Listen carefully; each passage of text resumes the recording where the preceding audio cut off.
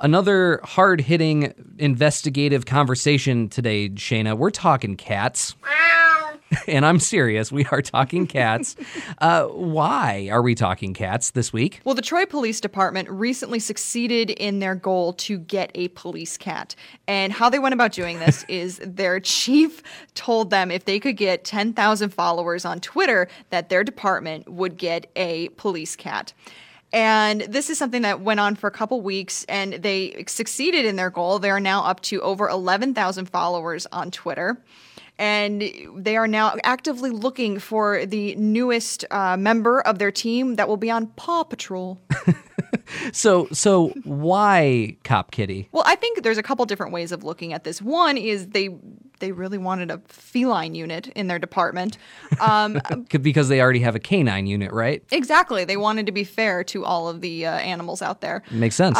But the other big one is this idea of community policing. And in an interview with WXYZ in Detroit, I think a member of the Humane Society summed it up best. I think it's a fantastic way for the police department to try and relate to the people that they serve. This is actually a pretty serious conversation about how police departments and the communities they serve actually relate to each other. Absolutely. And we've been seeing this for a few years now, this sort of shift towards this idea of community policing, or this emphasis on community policing. Police departments around the U.S., they want their officers out of their cars. They want them engaging with the community. And so we're seeing this a lot on quite a few different police department Twitter and Instagram accounts where they are posting funny memes and engaging tweets and trying to get more active in the community.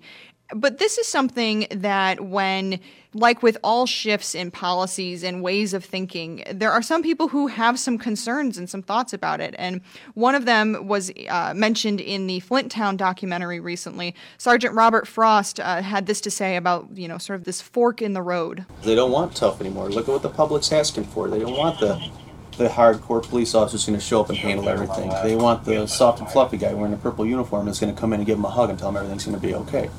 Sometimes that's appropriate, sometimes it's not.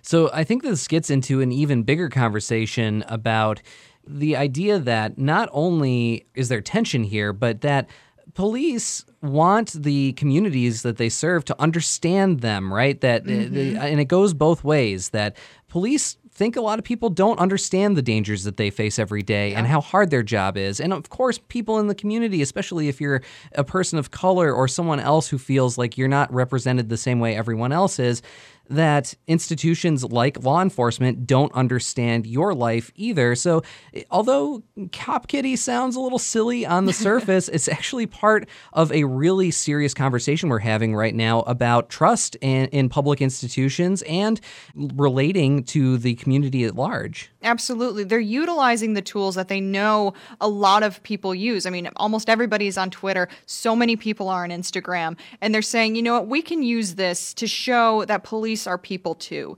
and that you don't have to be afraid of us. And I think it's going to be interesting to see down the road and in the future how they keep utilizing social media, and if this becomes a trend that becomes just a regular thing that they do, and how that's going to affect the way that people see law enforcement. Well, Shayna, update us when and if they find Cop Kitty in Troy.